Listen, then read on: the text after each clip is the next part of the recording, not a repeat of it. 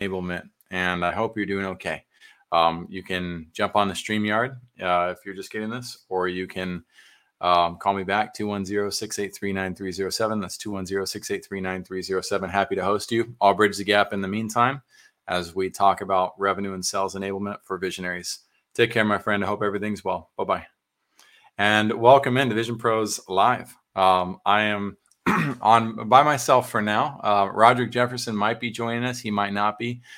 He does have quite the portfolio of experience, so I'm excited to talk to him in the near future. But there are plenty of practical ideas that I've learned over the years myself in terms of driving revenues and sales. So we'll dive into my ideas. If Roderick shows up, we will add him to the mix and move from there. So Vision Pros, let's enjoy the ride. All right, welcome in to Vision Pros Live with Jackson Callum. I'm your show host. We will be doing interviews for visionary entrepreneurs and guest leaders who are building fantastic visions out there.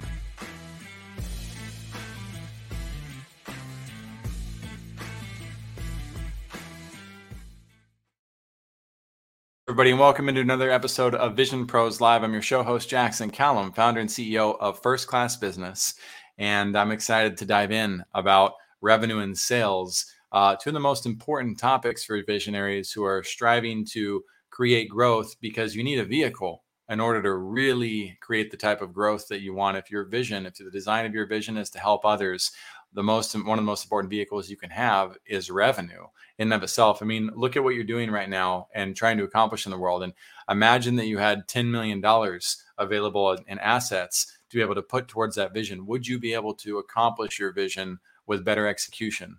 Would you be able to move your dream forward if you had access to that type of capital? My guess is yes, in most cases. Now, there is a reality, though, that's there as well. And that's if you are not a wise steward, if you're not responsible with what it is that you do, then that cash will actually magnify your efforts. And so if your efforts are bad, it's going to magnify your bad habits. If your efforts are good and holistic and you're well prepared, it's going to magnify that holistic nature that you've created. Entrepreneurship is not an easy sport. So let's dive in for those who are well prepared and those who would benefit from having that type of capital or access to that type of capital, and dive into, if you had $10 million available, what could you then be empowered to do with your business? And you don't need $10 million to accomplish most of the goals that you want to. So let's take a look at these sponsors real quick. Cold Click and Simply Fast. If you're brand new to business, I do recommend Simply Fast. I've never used it, but I'm proud of a company that offers websites at $179. If I was in the position where I needed a brand new website, didn't know what to do, and didn't have a team, I would highly recommend checking out what Shane Michael's building over there. He's got a really good feeling for his heart. I can't wait for him to come on the show. That's, again, if you've graduated past or just aren't comfortable with the idea of building it for free yourself on Wix or on Squarespace. Now, I'll share one more truth about this, and that's when I launched JCal Digital, my brand did not need a website to win. And that is critical to realize. Most people think it's I can't start my business because I don't have a website, or my business isn't going to grow. No, that's not true. I was a web developer with offering websites to others. And I just left Video Power Marketing a little bit prematurely from when I had wanted to. And that's a story for another day. But I launched a website as fast as I could. I had a header, and everything below the header said header 1, header 2, header 3. And lorem ipsum, it had no content on it, a ton of coming soon pages. And I ended up getting my first 4 or 5 websites with a website in that condition. How did I do that? Well, one, I had experience helping other people with their websites. I had case studies and testimonials. I had references. My website was just a container to help show my past. It was not a reflection of the present value that I could provide individuals. So that's something to consider if you're in the beginning stages of getting started. Cold Click. Cold Click is a system that we use in order to, they help us with our LinkedIn automation.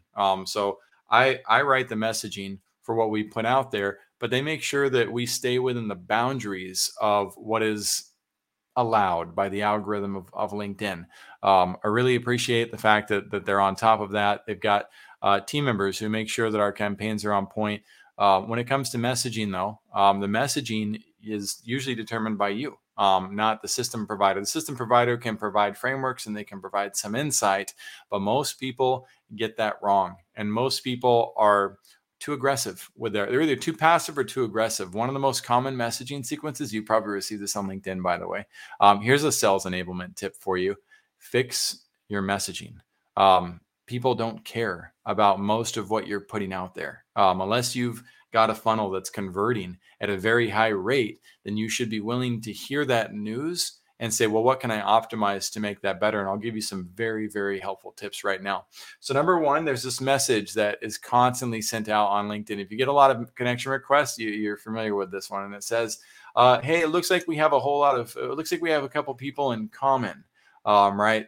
That message gets so overused, and it's sickening to me because it's like, you don't actually care that we have mutual connections. You're just leveraging that as a tactic to get in my network. I do not accept the requests from people like that, or I put a pretty hard reverse spin on it, or I reckon, if you get in the proper leadership position, you realize that person is a victim of bad marketing, and all their marketing stuff probably sucks if they're still dealing with that type of messaging. Another one is, oh, hey, you look like an awesome expert in your field. The same thing. What's your point? What are you getting at? That person is a victim of bad marketing because you're not helping people. You're not driving a sense of connection. I would much rather receive, and this is a LinkedIn hack, if you will, I'd much rather receive a connection request with zero message, right? That tells me that you either reached out to me on your own accord, or you've simplified your automation and you are confident in the value of your own profile. And that's what you want people to see. You want people to see your face. You want people to see your title and what you stand for. And you want people to do a little bit of digging. It creates the click. And that's the ultimate goal, is to get somebody to truly want to know, what do you do? Who are you? So that you can turn around and then help the person that you've reached out to or that your automation has gone after. So anyway, those are some sales enablement superpowers at the marketing phase of the relationship. And what's the difference, though, between the marketing phase and a sales phase when it comes to, and do they overlap? Are they in the same department or not? Those are all things worth exploring. So I recommend that you go ahead and write some notes about this process. Feel free to challenge me on it, of course. Feel free to bring your own 2 cents to the equation. Business is different for every type of business that's out there. Sales and marketing for a restaurant is very different than sales and marketing for an industrial warehouse. Sales and marketing for Home Depot is different than for Apple. There are certain similarities, but when it comes to sales and marketing, do they go hand in hand? Most of the time, yes. Most of the time, the sales department is a department within the marketing department. And because of that, they're supposed to be harmonic. With a company that is more focused on operations, sometimes that sales department is not best fit within the marketing department. Sometimes the sell has more to do with what's going on the operations side of the business, and the sales department is better managed under the CEO, Chief Executive Officer, instead of under the Chief Marketing Officer. And trust me, I wish it wasn't complicated. I wish that it could just all be one giant org chart, one way, one system for every single company out there. When I was a very young entrepreneur and I had that idea, like, I'm going to create the ultimate org chart. And I started the process of creating this lead magnet of like the one universal org chart for everybody. And it was one of the most debilitating, frustrating experiences because I realized, oh, wow, this will never work for a restaurant. Who doesn't need position X, Y, and Z? They need these positions that this other type of company doesn't. And I began to realize that all companies have different structural needs for their hierarchy, which is why also books like Rocket Fuel exist. Rocket Fuel, I kind of recommend. I recommend the E-Myth way more, which is what the Rocket Fuel built their concepts off of. But one of the things that they've chosen to do as a fad, and I don't think it's a good move, but it is something that is common, is eliminate positions and say, we're not gonna have these titles within the companies. And I don't agree with that approach. I think that the titles are important for the sake of defining clear roles, and they have their own way of doing it. But I can understand why they're trying to create a new way, a new paradigm, a new perspective to look at it. If business were easy, every single person in the world would run their own business, and would be successful at it. But when we have a country that has a success rate of 4%, that means we have a failure rate of 96%. And that's not today. That's over the last 100 years. It hasn't really shifted that much. We have to look at that circumstance and say, okay, what are we missing? What do we need to learn? What all do we need to learn to get out of this type of a performance? And I will say that enabling sales and driving revenues is probably key component 1, 2, or 3. But I did not say sales teams are the key component. I did not say learning to sell your product or service is the key component. And the people who already ran out saying, well, that's exactly what I knew, Jackson. That's exactly what I'm doing, missed the boat. They don't understand how the process of sales works from the get-go. So here's the biggest concept that is not being taught in the market that I often am teaching those who work with us. And that is, you have to learn how to clarify your vision and create a culture in order to attract the right people, which then creates what is marketed. In other words, you have to learn how to sell your vision itself. If you don't learn how to sell the vision, you will have a very, very hard time attracting business for as long as you don't do just that. So I'll bring up a little screen share for this. Let me go ahead and pull that up. And this visual will help enhance the reality of what I'm talking about. So we built this concept so that entrepreneurs could start to catch the drift and understand that, yes, everything starts with the vision. And there's 2 companies I'm going to use to prove this point. Both companies are either loved or hated by their respective audiences. The first one is Disney, right? Anybody who hates the name Disney does not care about the next Disney movie coming out. If that is something that irks you and you don't like the brand, you're not going to go see that movie that comes out. You're not going to feel it's relevant to your life, no matter how much somebody tries to sell you on going to see that movie. If you're truly against the entity, it's not going to go over well. On the flip side, if you are a Disney fanatic, or you are a believer in Disney and the vision and the culture, you are ultimately accepting of the way that company is structured, then you're going to see that movie. And you don't have to be sold on the movie itself. The service or the product is the movie. You don't even have to be convinced. You're just going to do it because you believe that you belong to the virtues or the characteristics that draw you towards that brand. They're not selling the product or the service. They're selling the vision. They've created a culture that's attracted a certain type of leadership that you tend to focus on the positives of that leadership and of that culture and of that vision. Whereas the other side of the market that doesn't want anything to do with that and that feels that they're evil, that's okay. That's their thoughts. That's their feelings. The point is the product or service does not matter. And that is a weird concept, but true. The product and service only matters once people know that the leadership providing the product or service cares about them. People don't care how much you know until they know how much you care. And that applies to principle number 1 of revenue growth for a business. Let's look at another example of that, a more recent one that years ago everybody said this stock's never going to make it. They have no chance of existing in the market. Nobody's penetrated this market in 50 years. And so many people were bearish. That means they did not think that the company had any chance or hope of succeeding. There were major names who said this brand would never make it. And this entrepreneur got up on stage after having created enough drama around the company, enough of a PR and media play because of his vision and his culture and leadership. And he sold a car on stage, meaning nobody got to get in the car and drive it. Nobody got to even see under the hood of it. And he said, hey, you're going to get this car in 2 to 3 years from now. Can you imagine buying a car and being told you might get it in 2 to 3 years if you invest in this? And 180,000 extremely intelligent people ended up buying the Tesla Model 3 right there on the spot.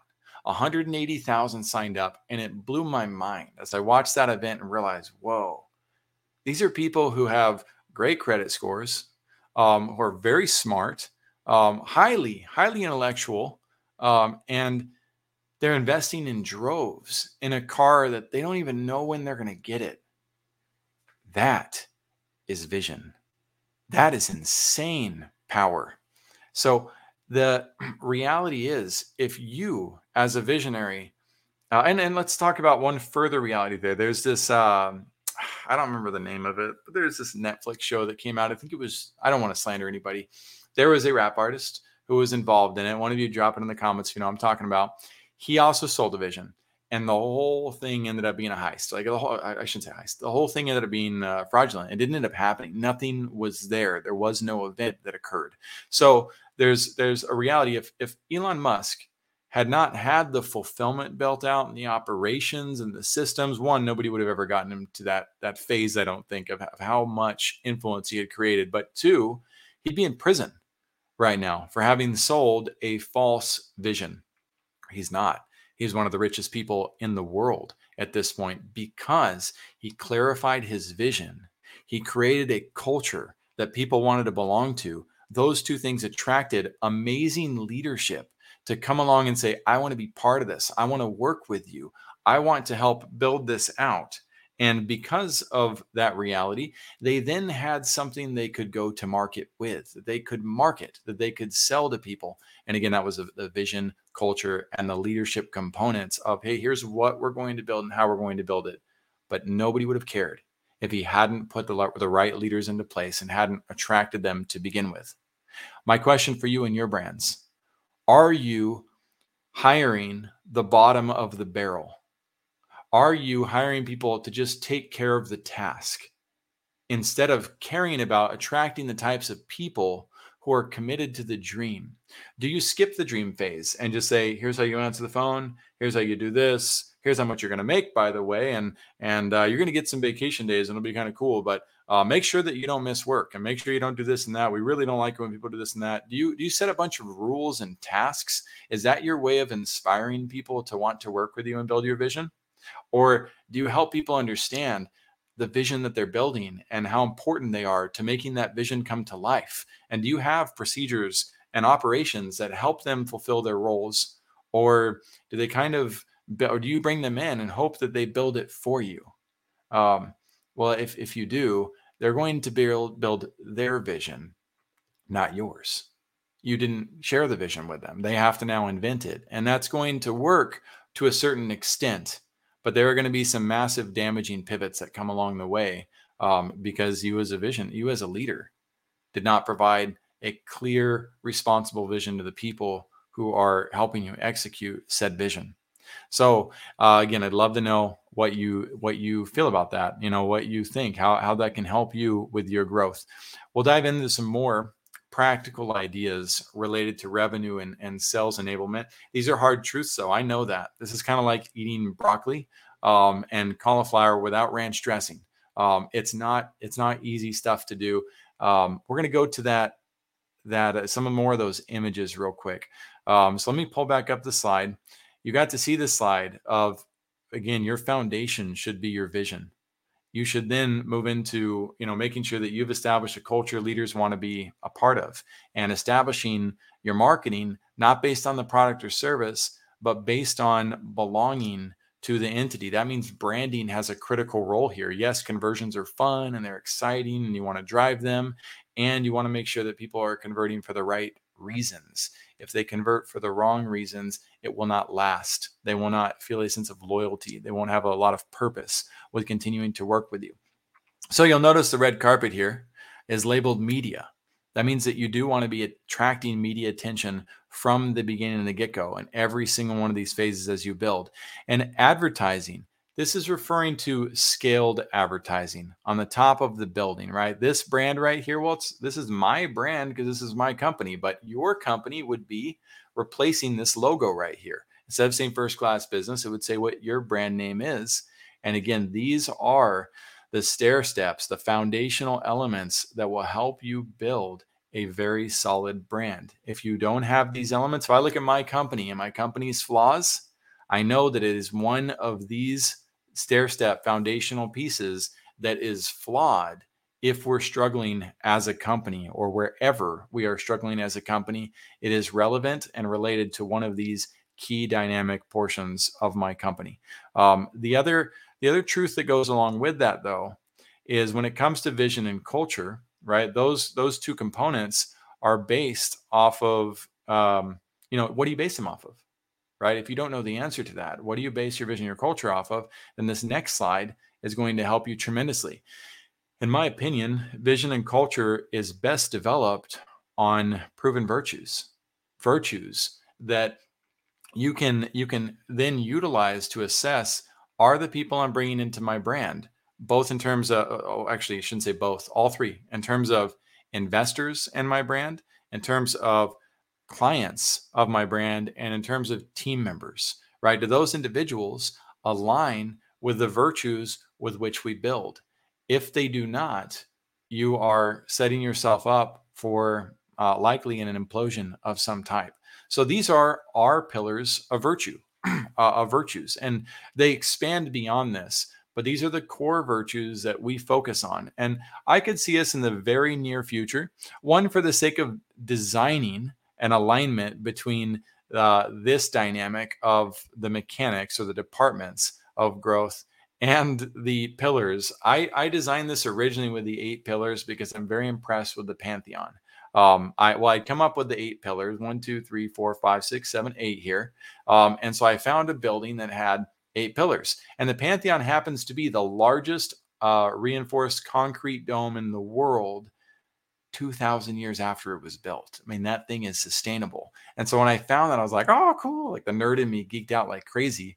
And I realized that, okay, well, cool. I'm gonna use that as the model to talk about, to help people understand the value of longevity and the value of the system as well as the virtues. So for now, our virtues are built on a different foundation. In terms of virtues for the company and the culture, it is built on the foundation of love.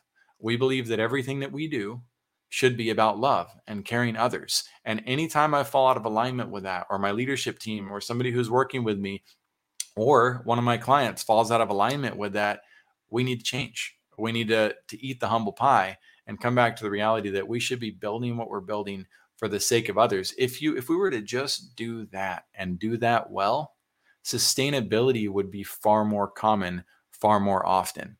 Now, there's other pillars that help showcase, one, that we actually have love, and two, that we're also a trusted entity that is going to build responsibly for others. And that is the virtues of patience, persistence, consistency, and reliability. These are huge. I cannot stress enough. If you want to build a successful entity that is scalable, if your team members have the patience to handle difficult situations and the persistence when it's not easy to be patient, right? To proceed forward and make sure that they're determined enough to get things done, and they have the consistency to be able to show up and do it on a regular basis, and they're also reliable. There's somebody that I can trust to do that with or without direct supervision and management. I have enlisted people in my growth in my company who I can trust to help me build and to build in strong fashion. And this is a system that is possible to continue to learn and grow in.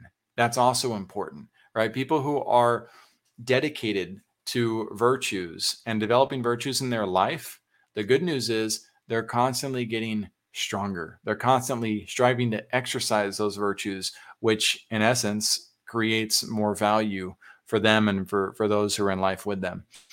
So those are also pillars that are super important in terms of driving revenue and driving sales responsibly. All right. So those, in terms of how these might apply to your business, or how you can apply these to what you're doing, you know what? I'll model that. I'll showcase some of the things that we do to attract people to our brand. And this comes in the form of the online version. Let me go to share the entire screen, and we're going to move over to our brand. When some of the bigger players out there are evaluating who they might want to work with, what types of entities they want to hire, when we're looking at what types of entities we want to trust, for instance, like a restaurant we might want to go to. Yeah, sometimes we'll take the chance on the hole in the wall that we just happen to walk across. But most of the time, we tend to gravitate towards restaurants that are more established. And there's some subtle clues that help people know what brands are established and which ones aren't. So if you're looking for a brand that is a bit more established, then if the brand is missing a join our team button, right? If they have not put a priority on attracting team members, that is a big glaring red flag that the entity does not have a vision for growth. And again, I think most people subconsciously recognize that and say, well, I don't really feel right about said company. So as a company, it's important to have this, but this is also important because it drives talent to consider, man, maybe I want to join these guys on helping them build their brand. Right. So let's go over and take a look at what we have here. The deeper you dive into this process, the more you see the scale of the brand itself. This isn't about manipulation. This is about driving clarity around the vision. And I'm going to transparently show you some of our clarity. So one, I got to adjust this. This is how we started the brand. That was one of the greatest mistakes that I ever made. It was very costly. And greatest innocent mistakes I've ever made. I should have named the brand from the beginning first, all spelt out. We decided to do this, and it was hilarious because we're trying to write our own email addresses. Within the first couple of weeks, we made so many mistakes, accidentally spelling it all the way out. And it was like, oh my gosh, this is going to be a nightmare for people. And so we had to make a big shift from the get-go. We had already gotten printed materials. We had already created all of our websites. We had to redo everything because of 3 characters. That was it. So moving down beyond that, you'll notice that you can see the depth of our brand growth right here on this page based on the priorities and based on what's finished and not finished and available in terms of our HR process. So you can see that, we do allow project managers to apply for the position. We do allow alignment specialists, salespeople to apply to work with us. We also are seeking graphic designers to work with us and move our brand forward. Web interns, it says coming soon. We don't have that built out. We don't have the infrastructure to bring on web interns at scale and to manage and grow them yet. When we do, we will activate that button. An integrator, right? We've got this position title. We don't even have that title defined on this. And I can say internally, we don't quite have that designed. That also was brought up by Rocket Fuel. Again, a decent book, not as good as the E-Myth or 5 Dysfunctions of a Team.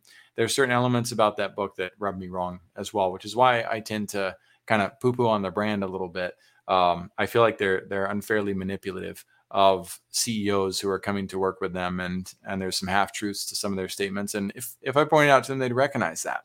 But the bulk of what they're teaching is better than what 99% of people are teaching about brand growth, which is why we'll reference the asset. So social media manager. This is for our own internal social media management. We do have social media managing happening. We do have teams that help us on our social media management as well and that fulfill for our clients. But in terms of the vision for what we want, man, I want somebody to be joining our team eventually who's got the ability to spearhead this in a way that creates new strategic direction beyond what I've established and my existing social media team has established. An administrative assistant as well. I've got a series of documents to help me reevaluate how we go through that. But one thing that happens is, as a brand, if you don't have these elements defined, you need to be super cautious about your hiring process because it will most likely backfire. One, you're going to spend way too much time interviewing in this process, and trying to assess are they right, or you're going to cut corners and you're going to go the get rich quick route, and you're going to try to justify the process because you're not well prepared. But the ones where we are well prepared to hire, we actually hire really great people. Go figure. And that's a huge element. And the cool thing is, let's just go into this alignment specialist application. If you want your team, you want your revenues to grow, you want your sales to grow, you need to get these elements ironed out and scalable so that you can move forward your brand as a whole. And again, I know I'm skipping around. I'm not giving you, there's no linear growth strategy for business. There's just not. It's like a roadmap to Starbucks in another city. And you've got hundreds of thousands of roads you can choose to explore or not. Some of them will enhance your trip. Some of them will distract your trip. You need to know, as an entrepreneur, as a visionary, what elements are most important for you in order to enjoy the journey and make sure that you arrive at your destination. And I'm just deciding to today go into a lot of the elements that are commonly overlooked by entrepreneurs in their haste of trying to scale. So let's dive in a little bit further. Again, if you have questions, feel free to drop them in the comments. But we're now looking at the alignment specialist, which is clearly labeled an independent contractor.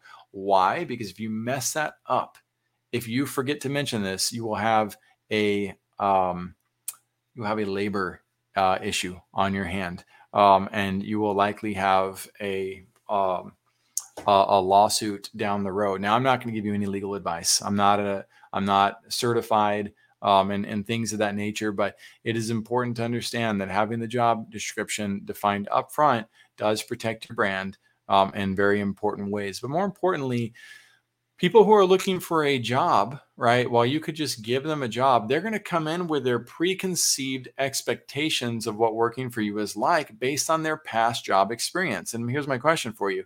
If they were on the market for a new job, do they want to be part of what existed in the past, or do they want something new? They want something new, but they're also going to bring the baggage of whatever happened in the past. If they were the perfect salesperson, they probably wouldn't be on the market either. And there's no such thing as a perfect salesperson. But the duties and responsibilities of what to expect at your organization are very important to define, because they're probably very different than whatever they did in their past organization. I will say this, a lot of people get excited. The thing that gives me one of the biggest red flags for organizations is when they say, oh, we just hired the best sales rep for HubSpot, or we just hired the number one sales rep over at Disney. And what I know about that is the best sales rep for Disney is the fastest paper pusher. Disney is easy to sell. Like, you don't have to sell well in order to work for Disney. You have to be fast and efficient in what you do.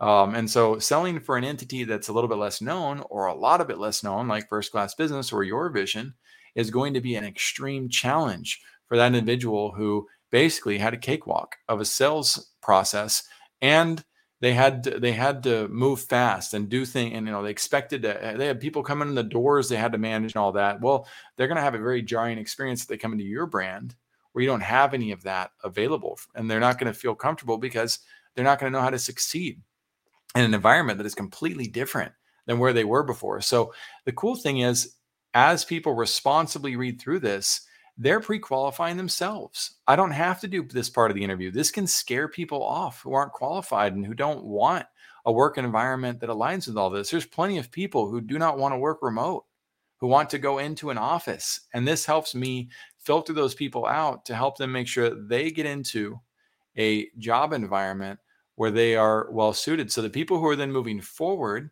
are now expressing diligence. I'm already testing their patience, their persistence, and a little bit of their reliability. Reliability and consistency come later.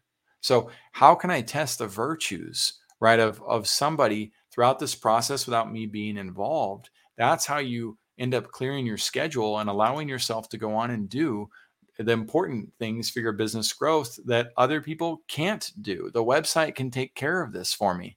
I got a welcome message. They got to read it. Do you have what it takes to serve clients at an elite level? Are you looking for an opportunity to work hard? Most people aren't. That's okay. I shouldn't say most people aren't. I don't know. Maybe everybody is. But those who aren't are going to say, heck no, I'm out. And I'm going to go, oh, thank you, website. You did something to help protect my time that I don't have to do. So we define a lot of information here to make sure that, again, our applicants who come to this process are only applicants that qualify for that. Let's go and see the next piece of the form. Hopefully that works from an email style. It's not going to, but John at AOL, this guy's got to hate me. I send him emails all the time. 555, 555, 555. I think that will work. Oh, come on. All right. Sorry. All right. Now we know. All right. My system is pretty good in that regard. My time zone. There you go. You know my address now. All right. So let's just put CE and go next.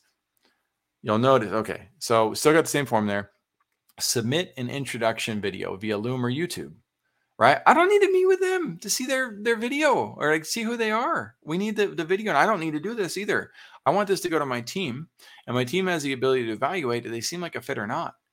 And now we can decide to not respond or to say, hey, thank you for your time. We're not filling this position right now. There's a lot of different ways where you might want to respond to this and make sure that you consult with an HR person to ensure that your response is in line with the standards of the country of what you're hiring in. Every country, every state has different rules in some regard. How much experience do you have doing inbound sales and or closing in the past? They're brand new, or they got 3 to 5 years of experience. Other, be honest, if you have no sales experience, that is not an automatic disqualifier, right? We are giving people a little bit of a cushion, to be honest, because a lot of people are so desperate for jobs that they are willing to share little white lies, or they second guess their background when in reality they have great sales experience. For instance, a mom who's never worked in a sales environment but has 4 teenage children. She spent a lifetime trying to convince those 4 kids to listen to her. She had to win sales arguments all the time. When is dinner? When is bedtime? Why you can't go to your friend's house for this occasion? Why you should be excited about this family event? Why you need to go to church with us, right? There's all sorts of things. Moms are so overlooked in the workforce, and they are some of the absolute best managers, and they are some of the absolute best assistants, because assistants, what do? They're assisting the person, the visionary, with everything that the visionary does. That is overwhelming. And the only role that I know of that's more overwhelming than being a visionary is being a mom. It doesn't get much harder than that. So anyway, those again are, let's go through this. Let's pretend we submitted a video here. You guys are welcome to go through this, by the way. This is, I got to do a little .com. There we go. Now we ask some questions. Please describe some of your experience and offers you've closed in the past. What's your experience looking like in marketing, media buying, social media? How much have you closed in your sales career? All these questions are strategic questions that help us understand and help that person understand, do they really want to work with us or not? And reliability, as I mentioned, and consistency gets tested as well. Because if they aren't even able to fill those forms out correctly, why would I want them handling my clients? Why would I want them handling my potential business opportunities? Again, we've got to build based on those virtues. That's going to help with the process of sales enablement and revenue enablement. Those are all practical ideas that you can put into place to help with the growth of your brand. One of the things that I'll circle back to, and for those of you who are just tuning in, I'm going to go back to the slide. That is one of our secret hacks about advertising. So if I go over here to the this slide of where I showcase the priorities of a business and building out your vision, your culture, your leadership, and your marketing, because that's what people buy into first is, do they belong with your brand? Then they make space to care about the service or the product that you're offering, unless they have a massive pain. If they've got they need a root canal because they've got a problem with their tooth, that's different. They are going to get that solved by whoever's immediate, most fastest, closest location. But in general, and in the reality of most relationships, they're going to find a dentist they're permanently comfortable with, that they want to go back to time and time again. That's established. by these first four foundational elements, right? Advertising up here, the advertising process and experience is one that this is referring to scaling your ad budget, but too many entrepreneurs do not understand that advertising with something like Facebook, where you can spend a couple of dollars and you don't have to throw the whole kitchen sink at it, that is one of your best friends. It is research and development. You're gathering votes about the quality of what you do. So you can do that by yourself. You're probably not the best data scientist, is my guess. And if you are the best data scientist, you probably need to be spending your time helping other people with their data. And you know as well that you benefit from having multiple eyes and perspectives on how do we assess the value of this data, the hidden intricacies within the data that help us understand, okay, well, people didn't buy fast right away, but does that mean they're not interested? No, it just means that when they're home shopping, they have to be in a position to be able to buy a home in order to take action on said advertisement. But are there mechanics that we can see? Are there elements of that ad that we can see that help us understand, did they take interest at all in the offer? Or were they attracted or inspired by the offer? Well, it depends. What is the offer or the call to action associated with said advertisement, right? If you've invited them to sign up for your newsletter, nobody signed up, it's not necessarily because they didn't need a house. It's because nobody cares about your newsletter. Why would they? There's not necessarily any context around that. But if you have a button that says, and realtors, I would write this down, sign up to get your maximum home value. That's one of the most lucrative engagements, opt-ins for the real estate market that I've seen time and time again. People care about knowing what their maximum home value is right now. They always want to know what's the maximum amount of money they could get if they sold their home. So you then get a whole bunch of people moving forward. But the cool thing about advertising as a means of research and development is this wasn't even available 30 years ago. So all your old school marketing strategists and advertisers, they have no concept of this because they're usually scared of the word advertising. They know that in order to test snail mail, you had to spend $10,000 a pop. Or if you wanted to test a billboard, you're spending $15,000 to $20,000. You're throwing everything at it. If you want it on TV, same thing. You're spending $20,000 to $30,000 just to try to see if that works. That is dangerous and scary and completely ineffective with markets that are pushing products and services still and not building a vision, culture, and leadership process. You might figure it out. There's plenty of brands out there, and I'm sure you can think of them, that have invested so much and that they've done really well locally in terms of pushing that product or that service out there while having almost no vision alignment. One thing I can think of is legal entities. Those personal injury attorneys. They're just kind of always in your face, especially where I live, San Antonio, Texas.